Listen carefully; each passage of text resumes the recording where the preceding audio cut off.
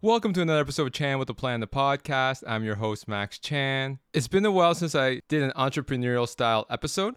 If you want to go back into my library of episodes, the ones that come to mind, if you're interested in starting a business, such as a side hustle to start, I would recommend going back to episode 5 with Vanessa Zami, as she talks about producing a side hustle, or episode 10, where you can monetize your expertise in the form of a course to generate additional income. And in this episode, I have invited Nicole and Danny to talk about on finding a profitable product idea to help you generate additional income.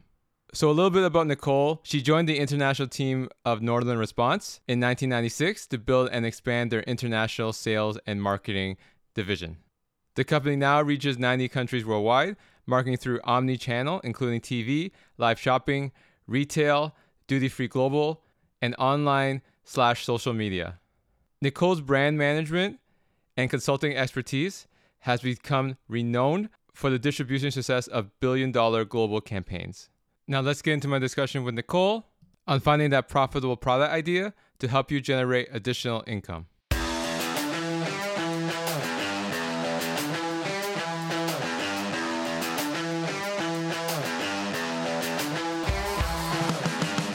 Hey Nicole, welcome to the show. Hi there, thanks for having me. So today we're going to be talking about the full product lifecycle from finding the idea to launching the product. And for listeners who are not familiar with your body of work, can you give us a brief detail on why people should listen to you if they want to properly launch their product? Again, thanks for having me. And I am the VP or Vice President of International Sales and Marketing at a CPG company based here in Canada. We're a global company, and I joined there in 96. And ever since, we've been fortunate to manage a lot of brands that came to us at different stages of the product life cycle. Sometimes it was literally an idea scratched out on paper. Sometimes it was a prototype. Sometimes it was a failed product launch that we were brought in to revive. And at the end of the journey for each of these brands, we've created multi-million dollar or billion-dollar brands that most people would know across the globe. So for that reason, I mean, we've been through the process, the full product life cycle, and I've seen different categories flourish over the years. And I'm here to just maybe shed some light on people's interest in terms of launching product, saving time, saving money, getting around the pitfalls, tried and true. We've been there, we've done it all. And hopefully, the little tips and tricks can give people a shot at success. So speaking of categories, what are some popular categories right now? Like what type of products in different categories are hot right now for like now and for the foreseeable future? This last year and a half with COVID-19 affecting all of our lives, everyone from, the small entrepreneur to the big companies, from retailers to online companies. There's been a big pivot we've all had to make. And, I can say, well, I'm also part of the remote working staff that's also trying to online school a toddler. Being at home and converting your home into a workspace and a shared space has really opened up an appetite for products that provide solutions to problems right now that we're facing.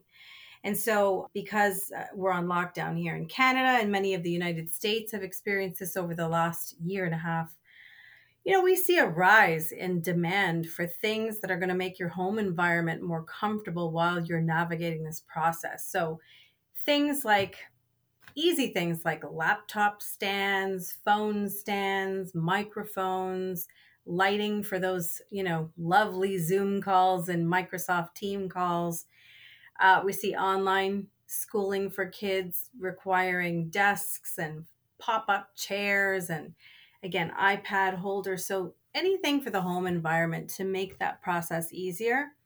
And I would also say beauty. One of the leading retailers, I won't say their name, but the buyer that we deal there with in the United States told us one of the leading categories for them on their online site was beauty for both men and women. So as like hair salons have closed and service providers for beauty have closed. People have had to kind of figure out how to do it themselves at home, how to cut their hair, how to line up, how to give themselves a trim on the beard, how to color gray hair. So anything in that category of DIY beauty, there's been a big uptake. And believe it or not, and I will say the last trend that took us kind of interestingly off guard was, things like board games and puzzles and spending time with family at home that's unconventional and offline, because kids have had so much time spent online with their iPads and their laptops that I think families are trying to, resort to old school tactics to take the screen time away. And then there's the opposite, gaming. I mean, a lot of people are gaming more. And so whether it's your Xbox or PS4 accessories or a gaming chair, we've seen a huge rise in the demand for stuff like that. I could go on, Max, but I won't. A lot of these products you mentioned are fairly common. Like there's a lot of companies that are making these products. So would you recommend an entrepreneur create the same type of product? I always say when something is in the market and successfully selling, it's proof of market. It is selling. And so if you can capture just a piece of that pie by having just a unique spin or a twist on those types of things, then you can make a good living for yourself. And it really depends on what you want to do in terms of the type of product and your vision and your mission and all the things you want to build into what you want to put out there. But just because something's out there in a big way doesn't mean that you can't get a slice of that pie. So an example would be laptop stands. So you're saying that as long as I make a laptop stand a bit better than what's currently in the market, you can grow it in a way that you can make a good living from it. Absolutely. I mean, Elon Musk said all great companies have been built on great products. And really and truly, a lot of the products that are out there are either great demonstratable items that are exciting to watch in action as they're being shown to you, or they're just simply products that provide a solution. So in your everyday life, you come across issues, and then what do? You go on Google, you go on Amazon, and you look for products to fill that gap or serve a solution. And so, putting your own spin on that in terms of a color, a style, even the materials, locally sourced versus overseas, whatever you can do to put a spin on it will make it your own and ultimately give you a slice of that pie. So you shouldn't be afraid to go out into the market when you see something overwhelmingly out there. As long as you differentiate, you have a USP, like a unique selling proposition, then it gives you a little bit of an edge. And so we do see a lot of mompreneurs, we see a lot of young entrepreneurs, and they're doing just that. They're looking at what's selling, and they are not necessarily copying and pasting, but they're drawing inspiration from that and just making it their own. So speaking of that, in terms of research, how do you find the right type of product that you should go after and invest in to build it and then market it and sell it? So that is a good question, because at the end of the day, by failing to prepare, you are preparing to fail, as Benjamin Franklin would say, and a goal without a plan is just a wish. And so as you start this journey to look for product, you kind of have to figure out if it's something that you already know you want to pursue because it's something you thought of, created yourself, or looking to the marketplace for products that ultimately will become brands.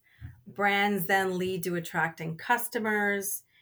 And that's ultimately what we want. We want to have a good customer journey and experience. And so if you look to the marketplace, how to find good product, there's a lot of tools out there. And so things like Amazon, Helium 10, Jungle Scout, Shopify, Trend Hunter, even the fundraising sites like Kickstarter and Indiegogo, they have a lot of good ideas on there. And so it's good to kind of surf the net and see what's on the marketplace and available, what's trending, I think we know if we're looking for something for ourselves, we can go on Amazon and search for the product we might be looking for. And as a consumer, we say to ourselves, okay, this particular product has thousands of 4.5-star reviews. And maybe you gravitate towards that product. But then when you actually look at the product further, or you even get the product home yourself, you might want to innovate on it. You might want to say, wow, I wish this product had this particular feature. I wish it came in this color. I wish it came in this size, or it was portable or smaller footprint that could fit in the corner of your home. And so, just in being a regular consumer yourself, you can innovate and create a version of a product for sale that's probably something you should get behind. And then, in this process of research and looking for ideas from trending sites, you kind of have to ask yourself the question about, does it have mass appeal? Does this product you want to get behind, is there going to be an audience that you can then sell to? And sometimes that's a bit of perspective. I don't know if you've heard about a shoe story, but there's a timeless story about a shoe salesman, and they sent him to Africa to launch their new product range of shoes. And he was excited to be chosen for this promotion, but within about a week of arrival in Africa, he called back to the office and he said, he was really dejected and disheartened. And he said he wanted to go home. And he told his boss that the trip to Africa was a complete waste of time and the company's money because no one wears shoes in Africa. So his boss brought him back, and he certainly didn't want to have, unhappy staff. But then he decided, this boss, to give another salesman a try from his office, and that person flew down.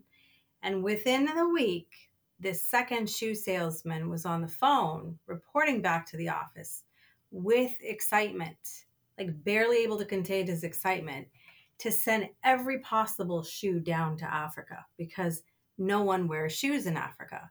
So it's the perspective, it's blue ocean. Do you see that there's an opportunity or a culture change? And the moral of the story is that we can all choose how we look at things in life. Some of us get bogged down by problems and obstacles, but if you really look at the opportunity there, if your product solves a problem, or there's a trend or a cool factor, if it's demonstratable, if it's old gold, something that was selling before somewhere else that you could make your own, it shows proof of market. And so at the end of the day, as Jeff Bezos says, your brand is what other people say about you when you're not in the room. So it's researching, it's putting things together, developing what you think might be a unique selling proposition or a tagline or a slogan or an elevator pitch, and really injecting your core values and personality and positioning to make the product come to light. And there's lots of ways to research online. There's so many tools nowadays, some of them that I mentioned earlier, to be able to dig in and really find products that are already selling in the marketplace that you could just cultivate for your own. That makes sense, right? Because like for me, I'm a resume writer, and there's obviously tons of resume writers on LinkedIn, but I still get business. So it's one of those things that the fact that there's so many resume writers out there on LinkedIn, it shows that in terms of proof of concept that there is a demand for it. I just have to build my brand so I get a piece of the pie, or get more of the piece of the pie as I grow the brand, right? Absolutely. And I think the thing is, fundamentals don't change. If you look at the P's of marketing, there's 5. And if you come back to sort of the foundation of that, you can put any product idea into this sort of formula and say to yourself, okay, let's look at these 5 P's and see how I can change one of them and really impact what's being offered out there. So the very first P is product. And so, of course, you have an idea, or you're looking for an idea that's the multi-million dollar idea. So it starts with product, good quality product. And then you look at pricing, not just setting it, but how that price impacts profit margins and if you're competitive. So price is the second one. The third one is placement. After all, just like with real estate, it's all about location, location, location. Finding the right home or the channel of distribution that's best suited for your product that will attract your target customers. So some product is better sold online. Some product actually sells better offline in a physical retail store, some on live shopping. So placement is kind of a critical part of that. And then the fourth one is promotion. Once you have a product and a price point and an idea of where your product needs to live, it's time to think about how you're going to advertise, and whether it's PR, social media, how to best market your idea. I've had the pleasure over a number of decades now in our industry to work with some solid celebrities. And Billy Mays used to say this all the time: life's a pitch and then you buy. And that's the thing. Many things just could be regular products that once you inject a little creativity in marketing, a video on social media, it really drives the demand for that product. So don't underestimate the power of promotion. And then I think the last P is people. And people often think that that last P is just about the customer that you're selling to, but it's not just about the customer. If you're an entrepreneur and you're looking to really create a product, ultimately a brand and a company, you have to look at your personal tribe, who's around you, the people that are involved in your life. Are they going to give you feedback about things that are good takeaways to help you improve your product? Vendors you deal with, staff you might hire over the years, mentors and advisors, and all the people that cross your path in the supply chain. The assets of most businesses are actually the people. So if you think about the product, the price, the placement, the promotion, and the people, and if you can just tweak or impact one of those P's in your product offering, I tell you, it makes a huge difference in a campaign being successful or not. And so that's where I think people need to think is, does my product solve a problem? Or is it a cool factor? Or is it a good demonstratable item? Is it a trending item? And as Stephen Covey says, begin with the end in mind. Just align yourself with everything that you want to present about that product and put it through the P's and literally check off the boxes and see if you can change one of them and make it your own. Hopefully that all makes sense. Yeah, that makes sense. That's marketing fundamentals 101 that you provide, Nicole. And Mm-hmm. speaking of going through the 5 Ps, another P would be planning, right? So how much planning should one do before they decide to build a prototype? Because there are people that, the analysis paralysis or that perfectionism where they really want to make the product perfect before they, or really want to plan it perfectly before they start making the prototype. So how much planning should someone make before it's too much and they should start executing?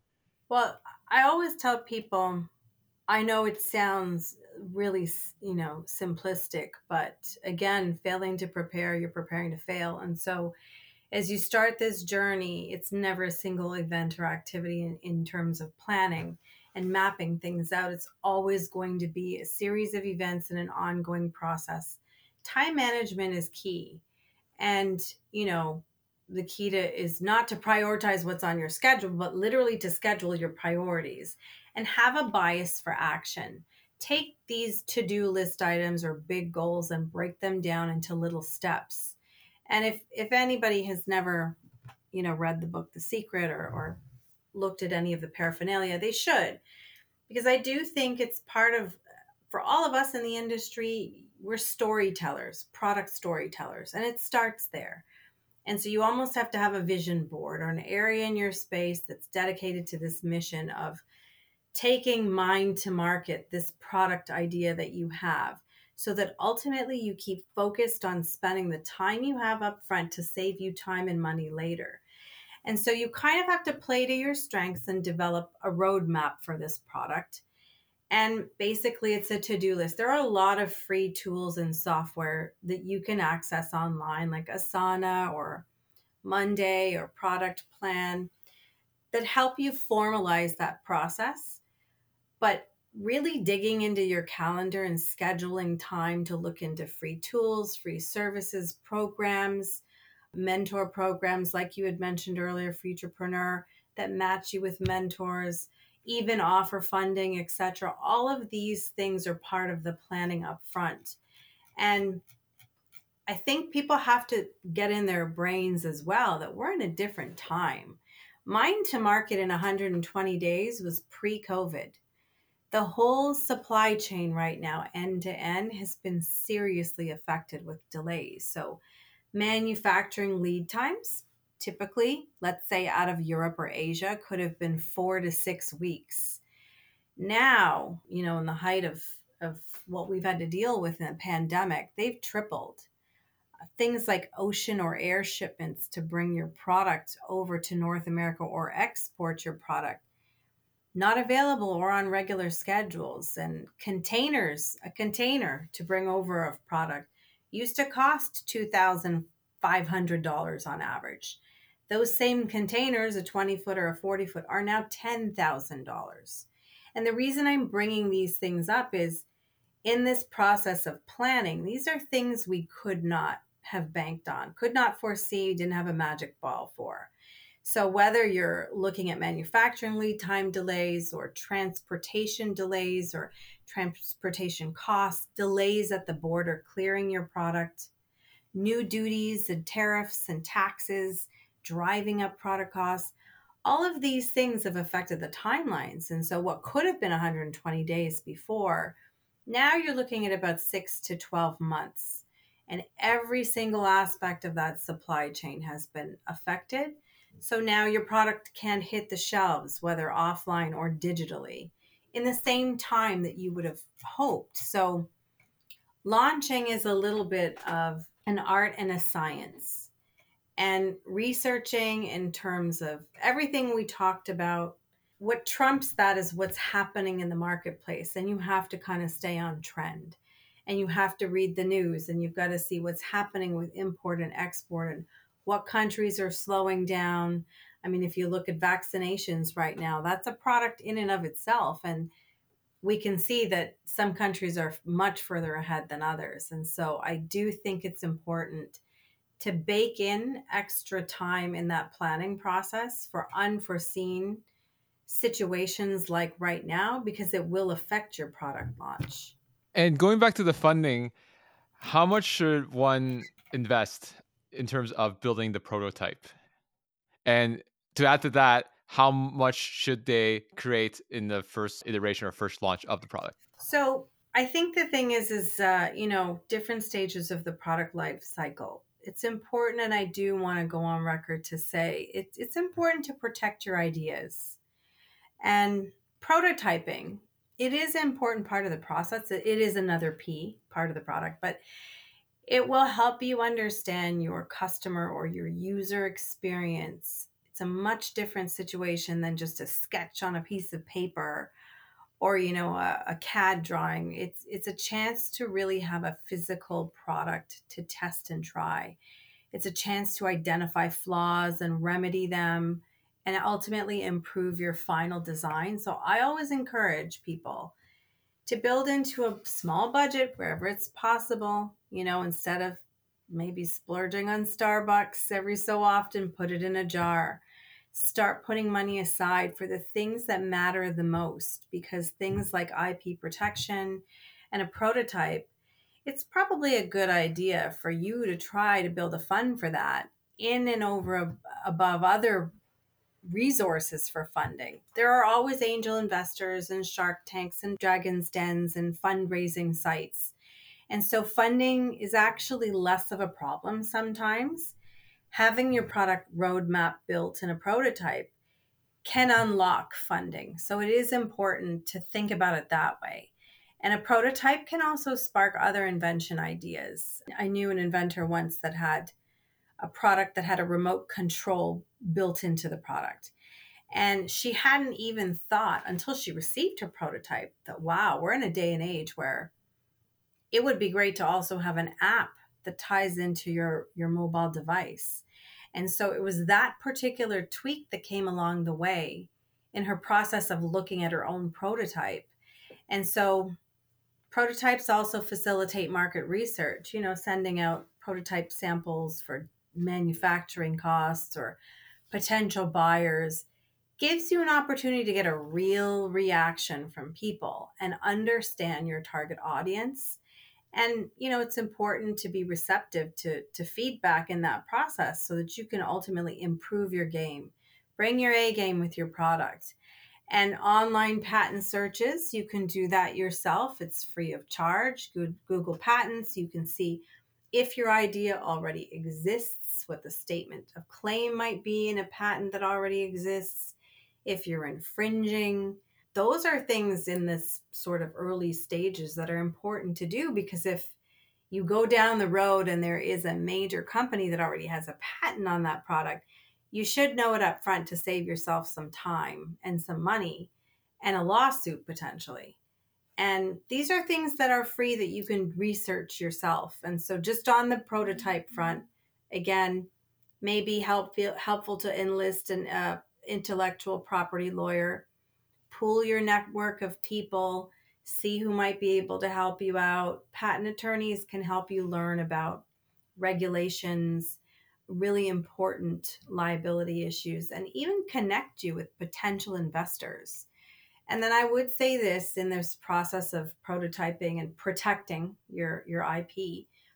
There are standard NDAs online, non disclosure agreements that people should share with anybody collaborating on your idea or evaluating your idea, whether it's a virtual prototype or an actual prototype. You want to make sure you're engaging an NDA with people so that, ultimately along the way, they don't steal your idea. That's the common reality. And there are inexpensive ways to get prototypes done, particularly now with 3D printers and technology. So I would say, again, just to take a step back, prototyping is an important part of the process. There are companies like InventRight and InventHelp and Northern Response and others that are in an industry that can help facilitate or connect you with all those people. But everything is Google searchable now. You'd be surprised how many resources are online and how many angel investors want to invest in this process, and how many sites are available, again, Indiegogo, Kickstarter, etc., that are funding capital raising sites. So I think if you get your ducks in a row on a good product and you protect your IP to some extent on your own, and you can manage to get a prototype, then the rest falls into place if you align yourself with the right people. So you said everything's searchable. So if I wanted, because I'm not an engineer, I can't build anything. So if I have an idea, I could Google 3D printers that create prototypes or vendors that create prototypes on Google. I would be able to find some sort of companies that would be able to help me with that. Absolutely. And I do think, what I had mentioned earlier about playing to your own strengths. None of us can check every box in the process. It's important to look at your tribe of people and network with friends or connections, LinkedIn, Facebook, whomever you have connections with, because they then know companies and service providers that can help with that. And I also think in your process of, researching your own product, looking at the competition that's out there, seeing who's doing things right, companies that you might follow, brands you might follow, products that you might like or share on social. You can see, if you look into their stories and their web pages, who might have funded them, how they came to be, if they used a company or a service for prototyping. There are a lot of companies that can provide that service. And I do think, again, it's about research, and everything is available online, luckily at this stage of life, that can connect you with the right people to handle those types of costs. That makes sense. And you have the prototype, and I'm assuming you have like a customer focus group to see if they would like the prototype if it was created for like in market use, right? Yeah, and I think too, and it comes this whole process of research up front. Everything that's part of a product, including prototyping, it can be run past customers in a focus group very inexpensively. And it is important to look at the totality of what your offer is. So, not just a prototype, but going back to what Jeff Bezos says, your brand is what other people say about you. when you're not in the room. And so, what does that mean? What does your product offer? What does your product do? What does your product solve? Do you have a tagline or a slogan? Have how you would describe your product to the world? You know, Ron Popeil used to say, set it and forget it. Proactive Acne Skincare Systems is get clear skin that stays clear. Muhammad Ali's slogan that was taken over by Adidas was impossible is nothing. You have to sort of keep yourself focused on the product and what value you were going to bring to a customer. And that should capture your core values, your personality, your positioning, down to the product name. I mean, these things they can make or break a launch. If a product is too difficult or it's too hard, the magic doesn't travel, across borders, gets lost in translation. So you have to dig deep and look at your origin story and how the product has come about, or what about it appealed to you, or how you created the idea, why you developed it. These things actually matter because they help you stay grounded and focused on what your unique selling proposition is and why your product should go to market. And researching is important. And so we do a lot of survey monkeying. We use SurveyMonkey and other types of survey tools that are inexpensive. So a couple $100, you may be able to reach out to 1,000 people in the United States and test market packaging or product names or concept or prototyping.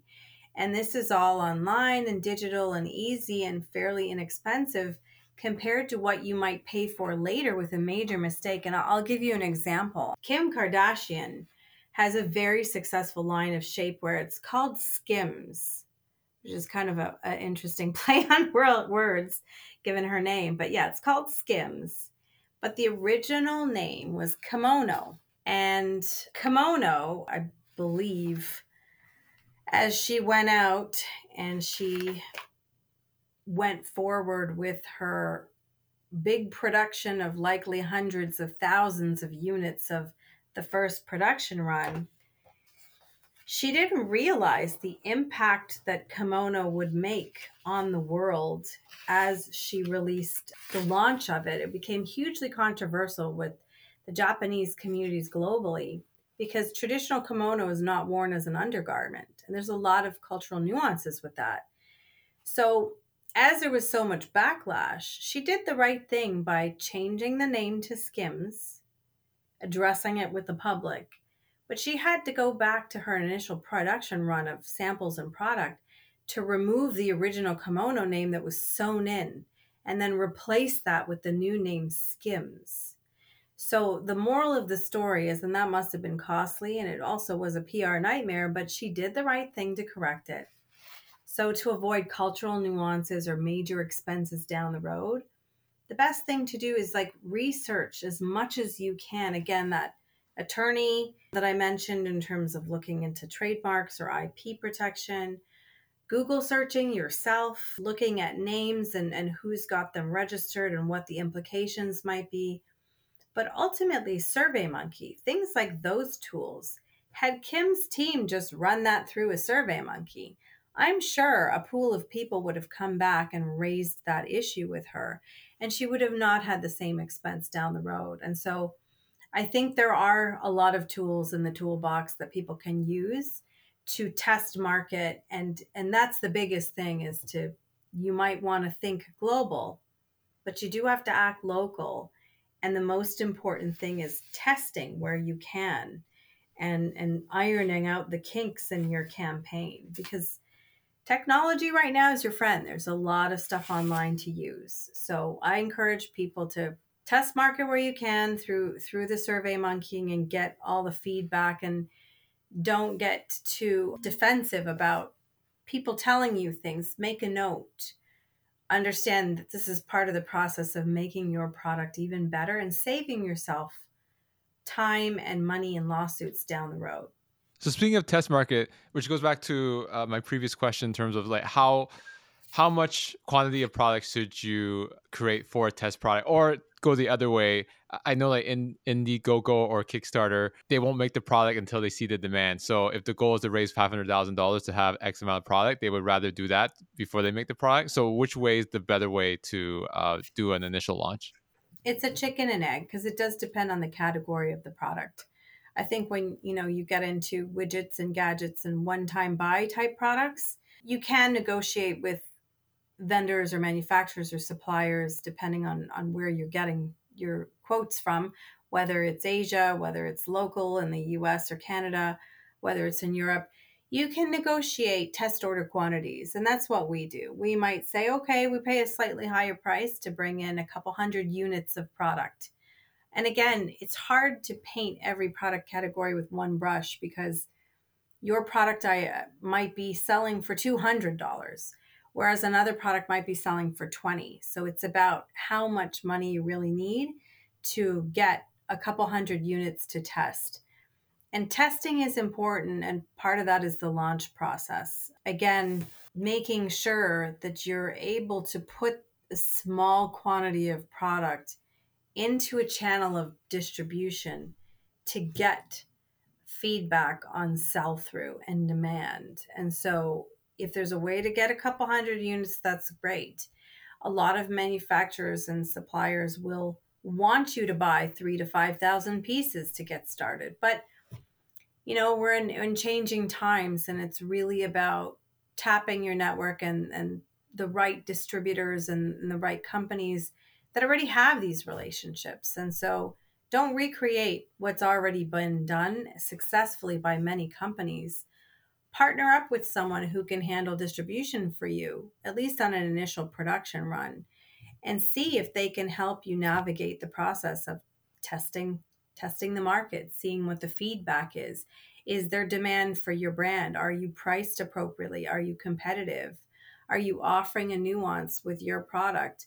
Are you just, capitalizing off of a trend? And so once you get some testing done, it could be online, it could be in a pop-up shop, it could be in a small retailer in your neighborhood, it could be your own landing page. I think the biggest thing is to test, and get that information so that as you scale the business, you can mitigate your risk financially. And yes, some sites are great for raising capital and then, rolling out with the manufacturing process. But there's a lot of distributors in North America that are willing to take a chance on your brand. It's like the Shark Tanks and Dragon Dens. We're all companies out there looking for inventors, looking for good product, and putting that through our process. And so there's no shortage of those available. And this way you're not out of pocket yourself. So hopefully that kind of gives people hope that there's opportunity out there. Going back to what you said in terms of having like the foundation set, for example, hiring an attorney to give you some intellectual property protection, or getting a distribution partner to help you with distribution. What are some key people, key experts that you should work with and collaborate with during the setup of your product slash business? Well, again, I think, and it comes back to this, I know it sounds, simplistic, but putting up your vision board and just starting with yourself first, knowing what skills you have, what time you have, what you can learn yourself. Sarah Blakely of Spanx, she's the founder and multi millions there. She's a big believer in doing a lot of things from start to finish yourself, researching yourself, looking at things online and Google searching and finding, industries and trade shows and conferences and conventions where your product might fit into a category. And I'll give you an example. So the International Housewares Association, it's a trade show that's held in Chicago every year. Every major brand from Braun to Philips and KitchenAid, I mean, anybody who's anything in the housewares industry or housewares adjacent is involved in that particular show. As a entrepreneur,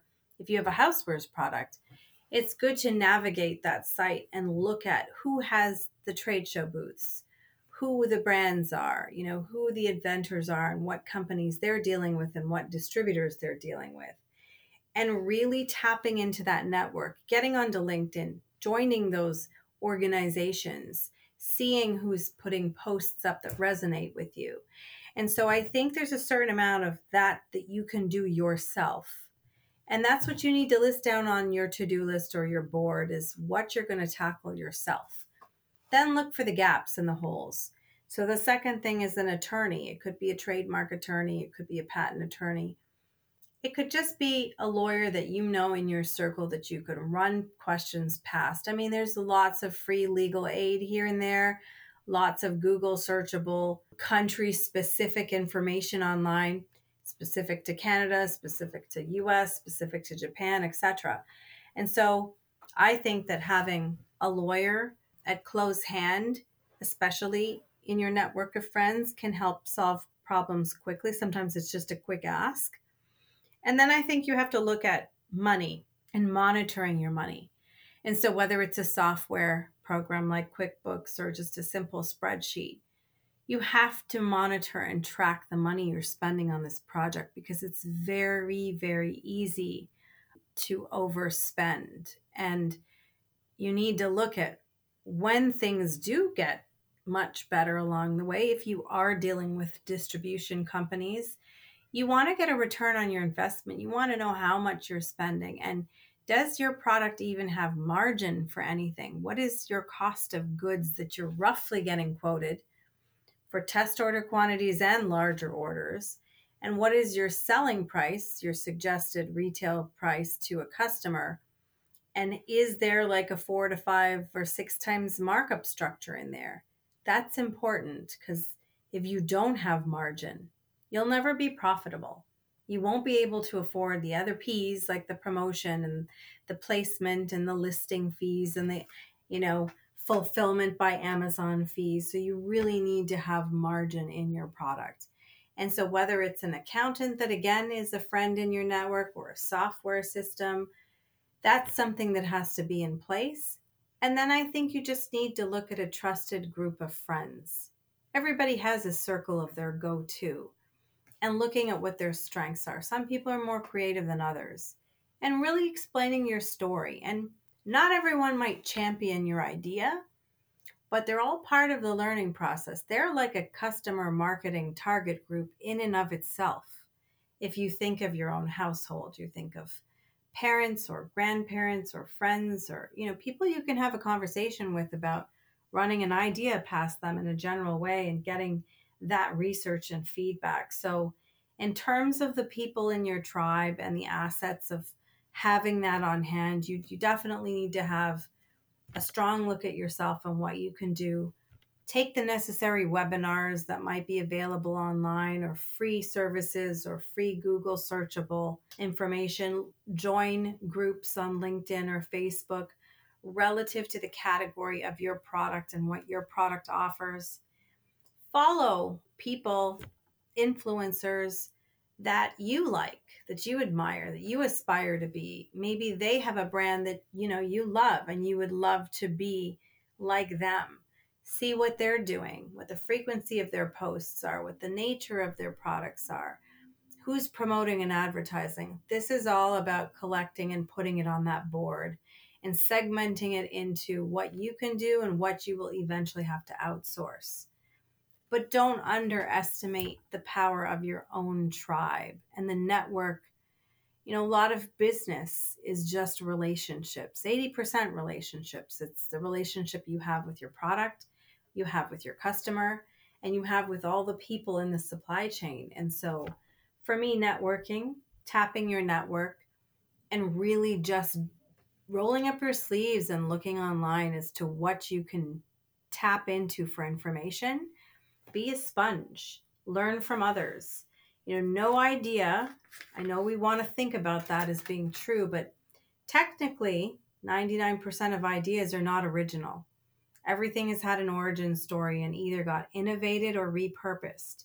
So you really have to look around and look at your competitors in the marketplace. Look at the pros and cons of what they offer and how you differentiate, and really stick with, again, what's your story, your mission, your tagline, your slogan, what you want to achieve.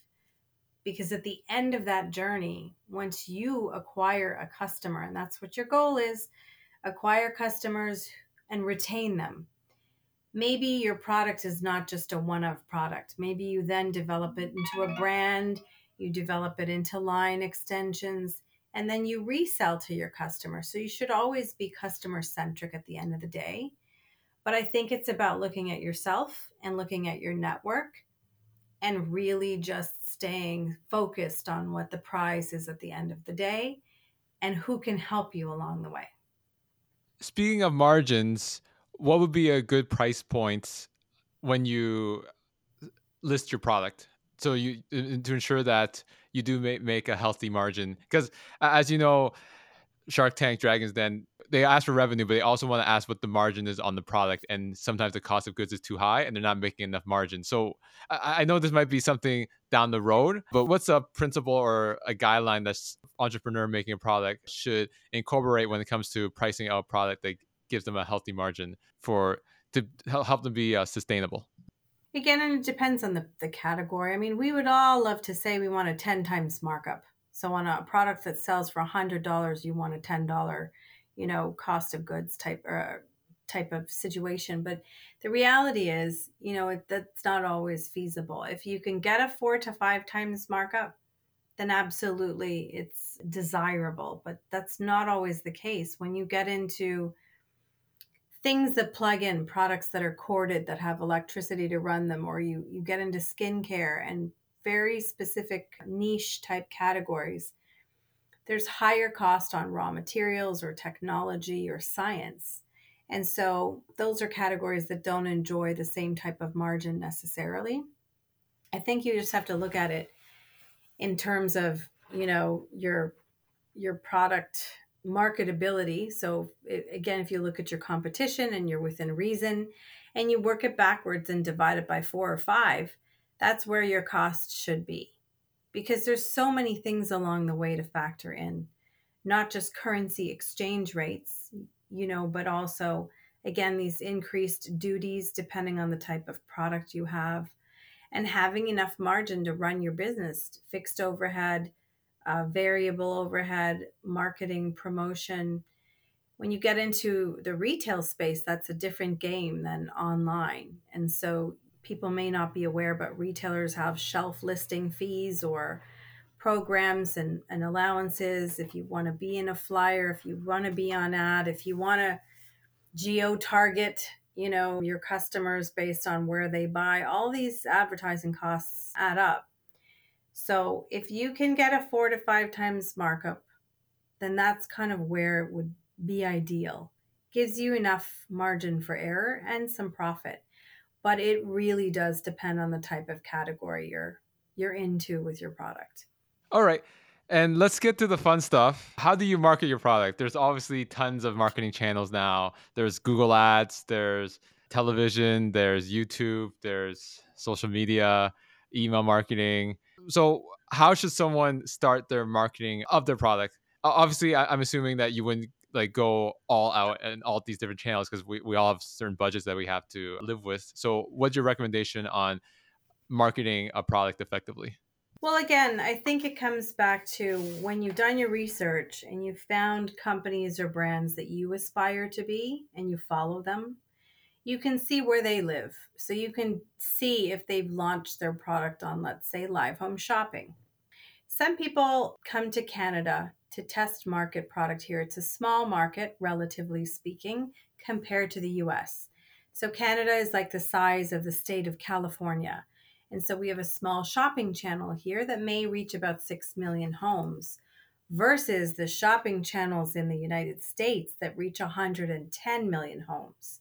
So again, with the concept of think globally but act locally, you have to look at smaller spaces to really test your brand and iron out the kinks of your campaign. It could be the video that you might want to shoot, or a social media campaign, or a PR piece, or what your price, your offer is, and test it in that channel. And a lot of that comes from researching your competitors or Again, companies or brands you aspire to be, follow them. See what they've done. They've obviously done it correctly over time. They've ironed out the kinks and the failures for you. So you might as well copy and paste what someone else is doing in terms of their channel of distribution if it's a product that's similar to yours. So I do think that live shopping is a beast in and of itself. There's a lot of companies that take products to live shopping for you, or you could venture to do it yourself. But it's really relegated to products that have a good demonstration, highly demonstratable items where you can show problem solution type situations. Then you've got online, and there's a lot of ways to test market. Again, test marketing, the concept could be done with a survey monkey, but then you look to, other retailers online that are offering testing platforms and looking at the Amazons of the world, creating your own landing page and testing in a small way, looking at Facebook as an opportunity. So there are a lot of online ways to do that, uploading videos to YouTube, looking at influencers, but it really does come back to learning about what products have worked and why. And that's part of your research, and what products have failed, because you definitely don't want to rinse and repeat a failure. So, in addition to live shopping, you've also got online. There's also retail. That's a lot more complex. And you can start small. You can go to retail shops in your neighborhood if you really want to just put product in a few stores and see how it's selling. Or if you want to go a little bigger and actually approach, retailers through their buying team and submit your products. There's always opportunities that the retailers are putting out, like open calls. Walmart in the US just did this recently out of their Bentonville office. They put an open call out to all inventors that have USA made product to fast track that through their system for consideration. So there are all these incentive programs in place. It depends on your product, it depends on your margin, and it depends on where you want your product to be. I mean, do you want it to be an online sensation? Then upload the video to TikTok, or Facebook or Instagram or YouTube. If you want this to be an everyday item or a staple brand in a retailer, then look at a retail strategy. If you want this to be a global success, you have to take each country market by market.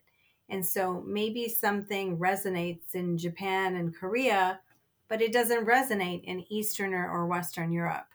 And so for us, when we look at the launch process, we look at who's doing it right, who's not doing it right, competitors, pros and cons, platforms that these products are best suited for, whether it's mass, whether it's niche, and literally testing different channels if you can, because we've been surprised many times that some brands do well online and some brands do well at retail, and some, if you're fortunate, do well in every single channel of distribution you put them in. So you do have to test wherever you can, whenever you can, as cost effectively as possible. Selling a good amount of product doesn't necessarily mean it's successful if you're marketing it heavily and you're losing a lot of money. So how would an entrepreneur know whether a product is successful after a certain period of time for them to want to continue like manufacturing the product? So one of the terms that we use in our industry is direct response marketing. And I think that, it's like not direct to consumer, but direct response marketing. So it's measuring the advertising against the orders that you're getting in, and getting a sort of like a return on investment formula. And so back in the day, I mean, you used to drive by big billboards off the highway and you would see brands being advertised, major brands, of which I won't call any names, but or you see a multi-million dollar advertisement at halftime during Super Bowl. And so you do wonder sometimes, have those billboards or those mega expensive ads really move the needle for those brands. And so in our world, we try to be more direct about it. We put up a commercial or an ad, and Facebook is a perfect example of this. So you can target as much as you want a demographic audience, or you can just go out to the mass on Facebook. And sometimes it's easier to cast a wider net and see who your actual customer might be. It might be someone you didn't even think about or you least expected. And you spend a conservative amount. So, say you test with even $50 or $100, and you have your landing page set up and you do this test. You can see over a period of time if it's given you a lift in any of your sales at all. You can see click through. You can understand that, hey, if I spend $50 this week, maybe in the next week or two, people have seen the ad. And now I'm getting double the orders or triple the orders. And so then you slightly increase your ad spend and see how that's measuring against your sales. So direct response advertising and return on investment, that's what the infomercial world was built on. And it's fast forward to everybody utilizing it because you want to measure exactly what you're spending against what you're making. And that's why I was mentioning earlier having a system in place for your math, for your accounting, keeping track of product costs, sales, and all the things in between, and managing those spends, the advertising and promotion. You have to monitor that closely because you'll never really know. You know, I recall people telling me they had their brands on Oprah's favorite list or on the Ellen DeGeneres show, and suddenly their Amazon sales went through the roof and they sold out of product. But that wasn't something that they necessarily triggered. It just happened to be, hey, their team of people at the shows happened to stumble across these products and thought they were great products. And so suddenly you become a success overnight. Anything can impact your sales. You can only hope that you send stuff out to, a magazine editor and they feature it and it impacts your sales. But if you're going to spend something, if you're going to spend anything, you have to measure the impact of your sales from that spend and see if it was worth it. So maybe join a few Facebook groups that might be relevant to your product. Do a little bit of target marketing or advertising and see how it impacts. But the bottom line is, you can't manage what you can't measure. And so you need some accounting in place and direct response advertising and marketing. A lot of information on site, a lot of distributors that do that. It's definitely worth looking into, understanding the full impact on your brand. That was a mouthful. That was a mouthful, but hopefully that sheds some light. I really appreciate you shedding some light on that. And the more detail you can provide my audience who is thinking about starting a product, the better, right? So they can get that. If there's any gaps that they had, hopefully listening to this episode will help fill those gaps so they're able to prepare and execute properly. Absolutely. If we can save people time and money and help them enjoy the process and get to success faster, I mean, that's what we're here for. And speaking of saving time and money, so you have been a mentor at Futurepreneur Canada for quite a few years. So Mhm. what are some common mistakes that entrepreneurs make that should be avoided? So I've had the pleasure of working for Northern for 24 years and counting, and our CEO has been a mentor to me and to many other people in the industry. But as far as Futurepreneur is concerned, yes, it's an organization that, and there are many of them out there that offer mentorship to young entrepreneurs. But some of the things that I think people should focus on, the biggest mistakes that entrepreneurs make, and everyone makes them, and that's part of the process. It's not failure by any means, but it's important to sort of keep these things in mind. But one of the biggest mistakes is not planning and giving yourself enough time for a product launch. We've seen with the supply chain issues I talked about earlier with COVID, the delays in manufacturing and transit, or even QC issues. We didn't even talk about quality control that can stumble you along the way and derail you. You have to bake enough time into your process as a buffer to account for things that might go off the rails. So I do think one of the biggest mistakes. People jump in and that's great. They don't plan, they don't put, to-do lists together. They don't play to their strengths. They don't roadmap out the process. So not planning is a big mistake. The other thing that I do see quite commonly is not testing the product idea first.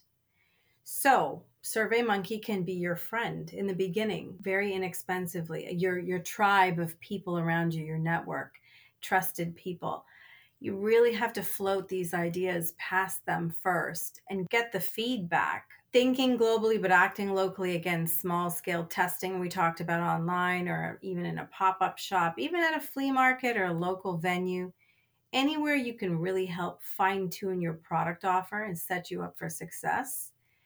That's this testing process I'm talking about. Many people don't even do that. They just jump really big and then unfortunately have to pay a lot in terms of blood, sweat, tears, and sometimes, lawsuits.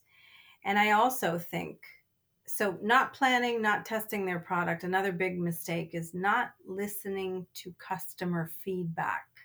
Bill Gates once said, your most unhappy customers are your greatest source of learning. And I do think that it's important to read Amazon reviews or online reviews or any product feedback through SurveyMonkey or otherwise that people are telling you about your product. This is your chance to remedy it and improve it and give an excellent, like, don't overpromise and underdeliver. Give the best quality product that's going to give the best customer purchase journey so that you attract and retain those customers. We call it the lifetime value of the customer because once you have a customer, you want to keep them for life. You want to keep them coming back to you to buy your product and your brand. So we're always ultimately customer centric and we build our products around that. So you have to listen to the customer. My dad always says, the one thing I do know is I don't know. And it's based on Stephen Covey's seek first to understand, then to be understood. It is important to really understand what your customer is telling you and take it to heart because that's the basis of what your product is going to be in terms of innovation, right? And so I think you have to, Oprah Winfrey has a good line, turn your wounds into wisdom. So again, don't overpromise and underdeliver. Your product experience should be as close to perfect as you can possibly deliver. And that's what you want at the end of the day. I mean, again, mistakes are many. I think we just have to not solely rely on what we think we know. We have to look for information, insight, expertise, understand the customer, understand the market, the trends, the timing. And I think if you put that all together and you partner with the right people, there's no doubt at the end of that is a rainbow, hopefully full of success for the product at the end of the day. As the saying goes, the best way to speed up your learning curve is to learn from other people's mistakes, right? Yeah, be a student for life and literally learn from other people's mistakes. Don't rinse and repeat them. Fantastic. And I want to end this conversation with one question for you. So, this podcast is about helping people overcome challenges and roadblocks, which we have done on the entrepreneurship level in this conversation. So, for you, whether it's professional or personal, what has been one big roadblock that you had to overcome, and how did you overcome it? I think there's been many roadblocks, to be honest. And this is where, you kind of go off script a bit because we're in an unusual time.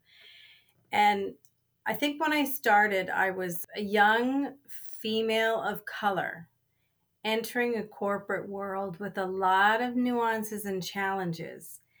And I'm still what I think I am as a young, young at heart anyway, female of color in a different world where I am so happy to see people of all walks of life, all ages, all stages, all pursuing, passions for profit.